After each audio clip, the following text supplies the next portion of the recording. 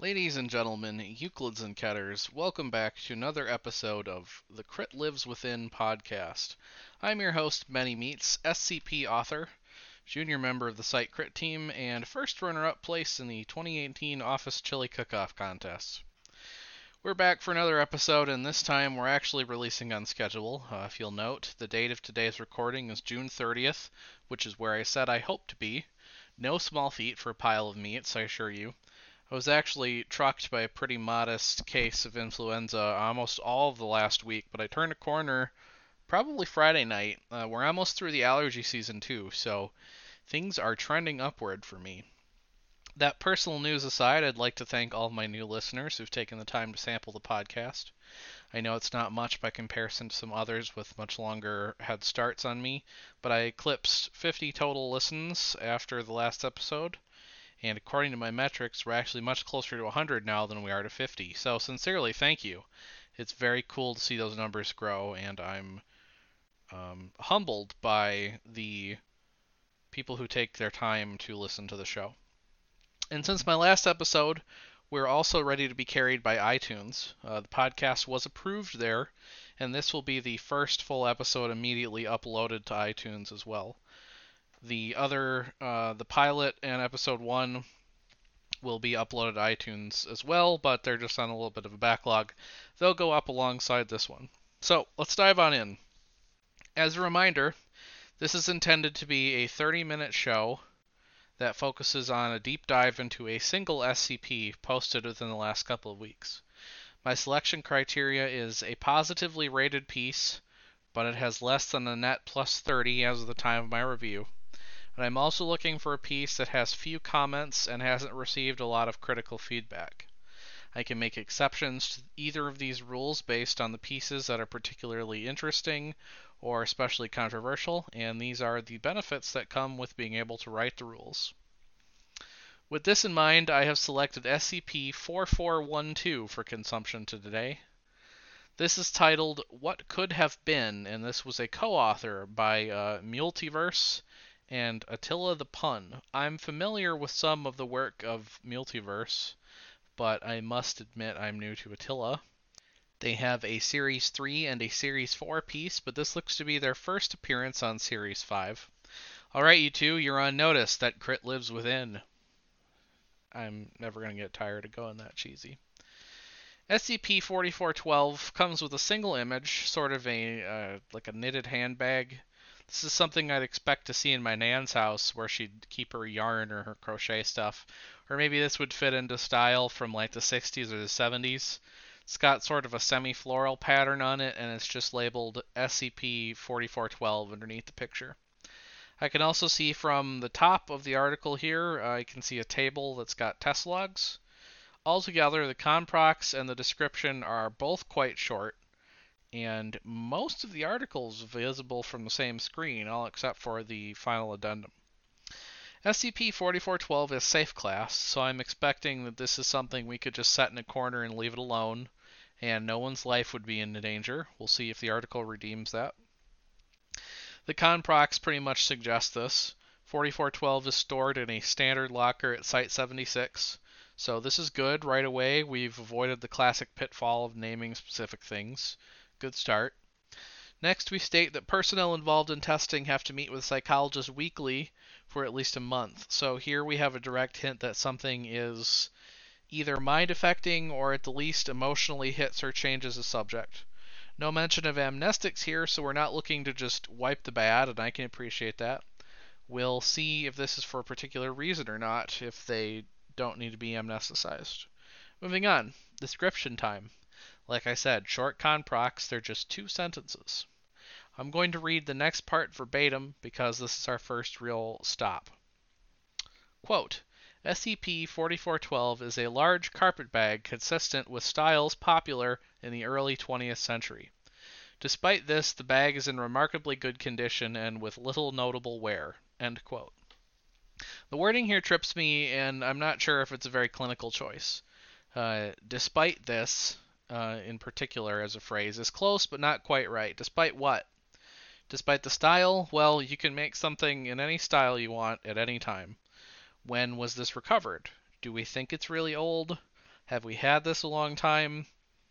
Vintage style stuff is really big right now, and while a carpet bag is a stretch, I'm sure I could go down to a local boutique clothing place and I could buy some retro or vintage gear that was manufactured within the last year or two. It would look out of place, but it's quote unquote fresh, as the kids say. So we've kind of failed to establish the age in order to say that it isn't wearing out, which is what they're getting at. We're going to move on. I'm not going to hang up on this line too long. When any person opens 4412, it actually says 4112 right here, not 4412. I can forgive that, just a simple transposition.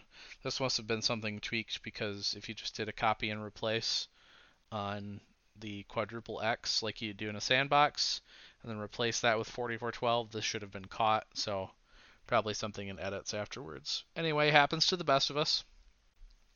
When a person opens 4412, a single object will manifest inside.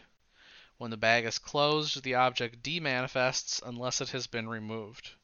No pattern has been observed, however, subjects, quote, frequently believe the object retrieved suggests an alternate, more ideal outcome to a scenario specific to their history, end quote. It's also kind of chewy, and it's also very direct, perhaps too direct. We might be a little too on the nose with what the author knows about the object's properties there. I'll come back to this. Let's give the rest a read. We're going to move on down to the test logs that I mentioned because that's already the end of the description. 4412 Addendum 1 is a table. It's got 4 columns for subject, object manifested, perceived significance, and notes. We have 3 subjects. Now, before we get into this, let me just explain that I'm not personally a fan of test log tables. I can count on one hand the number of times an SCP has pulled off a test log grid in a way that has made me feel something for a piece. I understand that this is a personal preference, and I do not fault the authors for trying it. I try to keep my personal bias in mind for the purposes of this show, but you should just know it too as the listener. I want to be fair. Now then, Dr. Stanley Diamond is up to bat first. He pulls out a 2-inch binder containing an incomplete set of incidences from 2015. Incidences of what? I'm not completely sure. From what? What's also not clear. I'm assuming they're foundation materials. The rest of the table entry for Dr. Diamond suggests maybe they're containment issues or security issues. The perceived significance is that Dr. Diamond thinks this book is from a timeline where he stopped SCP Black Box from breaching. In prime reality, he apparently failed to do this, or was involved in a containment breach of SCP Black Box, and he has lots of facial scars to show for it. This sends Dr. Diamond on a personal adventure through the archives, where he combs over relevant materials and confirms that the chances he could have stopped the breach are negligible and near zero. Second up is an agent named Cedric Fourier. Cedric pulled out a gold-banded diamond ring. His fiancée broke it off on him before he joined the Foundation, and he says that this ring is one he would have liked, such as if he had gone through with their engagement. The note here just kind of reiterates what's been shown, that these are from theoretical timelines, or at least the reactions to them suggest they are. The third entry is for a researcher named Kevin Gates, and he pulls out a Samsung smartphone. He sees this, he freaks out, he puts the phone back in the bag and he closes it, which causes the object to demanifest. He will not comment further. And the notes section for for Researcher Gates' entry says to see Addendum 2. And that's the end of the table. We're going to then move on straight away to Addendum 2. So on the whole, this grid kind of leaves me feeling a little nonplussed. We don't have a history with these guys to really care, but this could very well just be set up for the later addendum. I'm assuming it is, given we're immediately transitioning into it.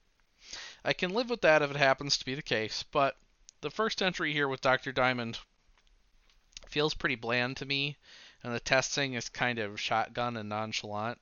We have a doctor, an agent, and a researcher all just trying this thing out, and I'm not sure that's a reasonable curiosity, considering that none of these tests actually advance our knowledge of the SCP itself. Sure, they are narrative, but the SCP doesn't change. It continues to be personally relevant thing is yanked, and the story comes from who yanks it. So the fact that we're not starting with a D class and just checking that stuff out before we go ahead and just involve like a doctor and a researcher strikes me a little strange. Maybe your SCP doesn't need to change or evolve as the article goes on, but the way this is presented is a tough sell for investment up to this point. It's redeemable by how easy it is to read. Nothing in the grammar has been a problem, and everything to this point is very short. So I'm still green light to go check out the addendum. And as you look at 4412-2, this is like double the length of the rest of the article. This is our big narrative. The foreword says that researcher Gates was distressed, so we set up this interview to kind of force the issue. He hasn't been acting himself in the week or two since he was part of that test log, so we need to check out more. Right away, Gates is appealing to the interviewer, who's named Dr. Hart, to not be so formal with him. This is kind of backwards tactic, actually. I would normally expect that the interrogator tries to get the subject to lower their guard, not that the subject is trying to get the interrogator to lower their guard. I think it's fine here given that they are colleagues and they appear to have some sort of a informal personal relationship, but ethically, why is the friend doing this interview at all? Doesn't seem very scientific to have a highly biased person try to probe this issue first. Maybe the argument is that this is a personal matter and not an anomaly, so we can do that. But if that's the case, I have trouble with this being a formal, full interview with a log. I'd think an officially informal, if such a term can be used, conversation should have taken place somewhere informally. Maybe I'm too in the weeds, so let's just move on. We ask him about the test with 4412, and Gates just simply says, bad memories, nothing more. We say he's been acting weird and what gives, and we tease out that people are wondering if he's fit for duty. Gates jumps to the conclusion that he's being fired, and we correct him and assure him it's nothing so severe, we just need to understand, and he relents and agrees to talk with us. The memories are 5 years old or so, and they involve his sister, a woman named Diana, who was studying to be an anesthesiologist, but Gates, and I quote, made some poor choices. There's a line here that 12 seconds pass, which I guess is the attempt at making a pause sound formal or clinical, but it doesn't to me. If you want to just show the passage of time like that, you should timestamp the entire article and not just include a number on the line. A brief pause really is very much okay language, and you don't want to get too in your own way with a detail here that is out of sync with the level of detail for the rest of the piece. In fact, 12 seconds doesn't matter. It could be 14 seconds. It could be 10 seconds. So don't need to name it. And the fact that there is a pause is all that matters. So let's just skip over this and agree that there's a long pause. Gates then says that he broke up with his boyfriend and wasn't handling it well. He went to the bar, he got trashed, and then he got a call from his sister. She said she needed a ride, and he agrees to do it, but he was drunk. He shouldn't have. The two of them kind of agree to skip the details about what happens from there, and they acknowledge that the sister, Diana, is dead. He was ultimately given the choice in the aftermath of this event to either join the SCP Foundation or go to prison and face the consequences of his crimes legally. He obviously picked the Foundation. I do want to say that this article acknowledges a couple lines before here that he was already being targeted by the Foundation for recruitment, so this is a very shrewd and appropriate tactic. I approve of depicting the Foundation in this way. There's no reason to think that they tiptoe around getting what they want and swooping in when someone is at their low and offering a path forward. All that falls very much within their MO. You could compare this to something like the GOC, which might work in the opposite way, recruiting someone but then forcing a situation on them. that they did not earn in saying, "Come with us or else." It's a good contrast in the context. It's not like it's this article's responsibility to provide that contrast or context, so I'm just thinking out loud. But all in all, this is a good depiction of how the Foundation can be a shrewd organization that takes advantage of circumstances. Anyway, Dr. Hart doesn't see how this fits into 4412, so he presses the matter. Gates says that the lock screen on the Samsung phone had a missed call from Diana's phone number. He then begins to cry. Gates expositions that a lot of how he's feeling every day and the things about himself he wishes were different, or things that he wishes he could have done differently. And the hit there is that there was a universe out there where he did not cause this to happen. It hurts because he is being shown that there was another outcome. Without repeating the end verbatim, this is basically where the log in the article ends. So for me, it's a slightly missed opportunity here to really leave on the punch by changing the order a little bit. You can have the sobbing exposition about missing her and hating himself, and then you come in and slap with the missed call to connect it back to our main skip, and then part on the sad realization that it was possible she could be alive. Everyone has those if I'd only ... scenarios that they torture themselves with, and that's the thing this article is really trying to tug at. We take a while to get there, but this is a pretty good log. It's more akin to the sort of thing I can imagine two coworkers talking out in their office, with that secret stash of bourbon in the bottom drawer, rather than it is an interview log. The language is more informal and personal. So in that regard, it's well written, but again, I think stylistically a little bit off. There's one line here, Dr. Hart's second to last line, that seems to have omitted a word or two. It says, quote, "We don't what could have been different," end quote. I think that's just a simple error, easily fixed. I won't hold anybody's feet to the fire over that.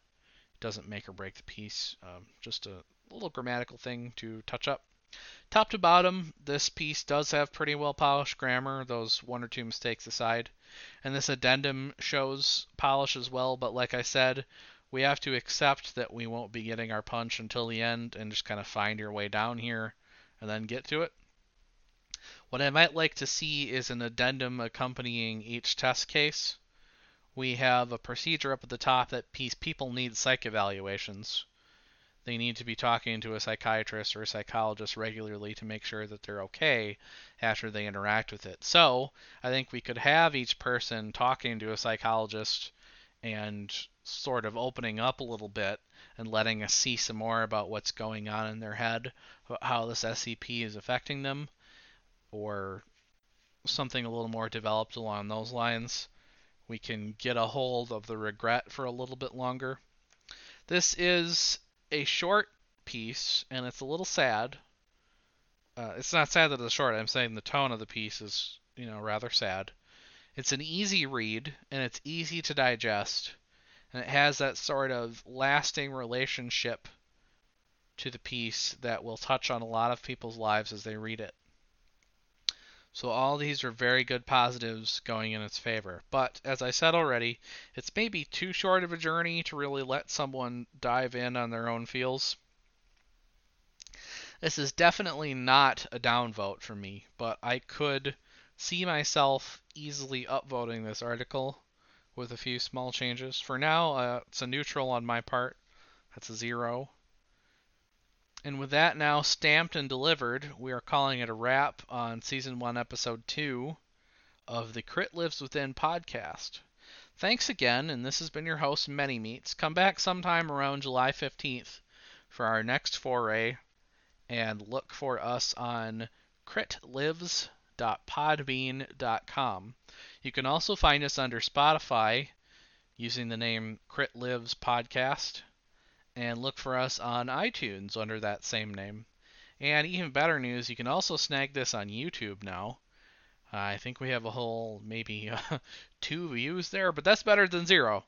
I'll create a playlist in the future when I get a couple more episodes up there, so it's a little easier to follow it on there if that's your preferred medium. If you enjoyed the show or you want to give me your thoughts or feedback, or if you did enjoy the show, you can tell me that too. You can look for me on IRC. I hang out in all the typical SCP spaces using the name Many Meats. And you're also welcome to PM me on the wiki using that same name, Many Meats, all one word. Feedback and suggestions are always welcome. On that note, thank you and good night.